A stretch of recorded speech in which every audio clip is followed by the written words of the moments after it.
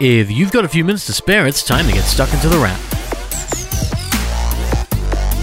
It's the very beginning of May 2020, and this is The Wrap, Australia's fastest technology roundup. And while we've lost count of where we are in this work-from-home self-isolation situation, is it week 6 or 7? I don't even know anymore. We're beginning to make a dent on that coronavirus curve. Staying at home and doing our part might be annoying, it might feel like cabin fever, but if you use that time wisely, maybe getting some new skills, working out, learning how to play music, or maybe just getting through some of that entertainment, the movies, the video games, the TV shows that you swore you would at one point, and then going out for an occasional walk by yourself, well, it doesn't have to be quite as bad. It is very difficult to stop people from going outside in general, though people with COVID-19 clearly need to stay home and self-isolated, at least until it's gone. Staying at home might have an effect on your mobile data, but fortunately telcos are coming somewhat to the rescue lately, as data increases and extensions kick in across Australia. We've heard it from a few telcos recently, with Optus rolling out double data for select prepaid recharges, Telstra increasing data for its mobile broadband customers alongside its 25 gig bonus data across its network, while Vodafone is giving additional data in the time of coronavirus, and Amaysim is getting a little boost as well. And that should ease some of that burden of staying at home, just a little bit,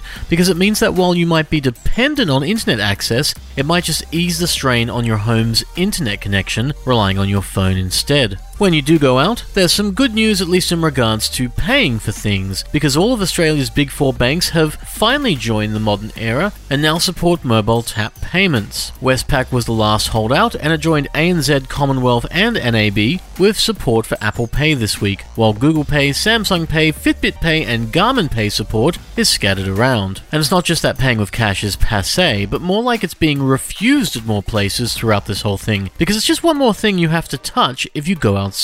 You probably don't want to touch more than you have to as it is, and those of us who have to go outside are probably doing what they can to steer clear of others we don't know. But if you do have to go outside, you might want to download an app to your phone this week, as the Australian government has launched the COVIDSafe app. As the name suggests, this is largely about keeping people safe from the COVID-19 coronavirus, though it's not an alert system of sorts. You're not going to walk around and have it work like a metal detector, picking up on people who have COVID-19, because again, those people should be at home in isolation or at the hospital getting better. COVIDSafe is more about tracking proximity to others who may or may not get COVID-19 later on. You have to be within spitting distance of that person for longer than a few seconds, about 15 minutes actually, and you'll only find out whether it affects you if they test positive for COVID-19 and then upload their data on the app. That means if you do find out, it'll be in an alert in a few days to a few weeks, and it might not happen because the COVIDSafe app is voluntary. And that means people might use it, though others just might not. It works on Android and iPhone, though it's a little more in the background on Android than on the iPhone version. And because it's voluntary, it may not be quite as effective. As of right now, 2 million Australians have downloaded the app, but whether it's in use on that many devices isn't yet known. And that's before you deal with the prospect of privacy and whether it's going to be a terrible app or not. COVIDSafe isn't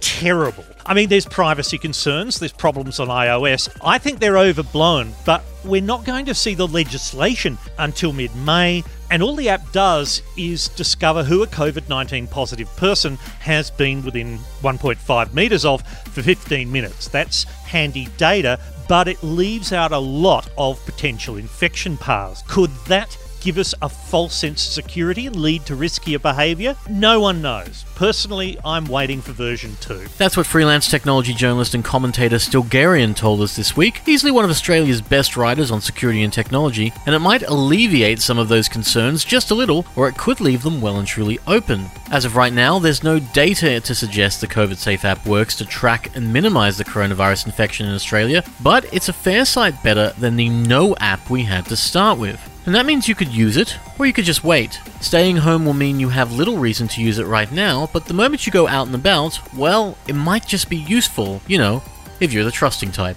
Or you could wait until version 2, as Stilgarian said, though that might be some time off. Maybe if we're lucky, coronavirus will be flattened in Australia very soon, and we won't need version 2 at all. Here's hoping. For now, you've been listening to The Wrap, Australia's fastest technology roundup. Thanks to Stilgarian for joining us this week, and a new episode of The Wrap goes online every Friday at Podcast One, Spotify, and Apple Podcasts. Until then, have a great week. We'll see you next time on The Wrap. Stay safe and take care.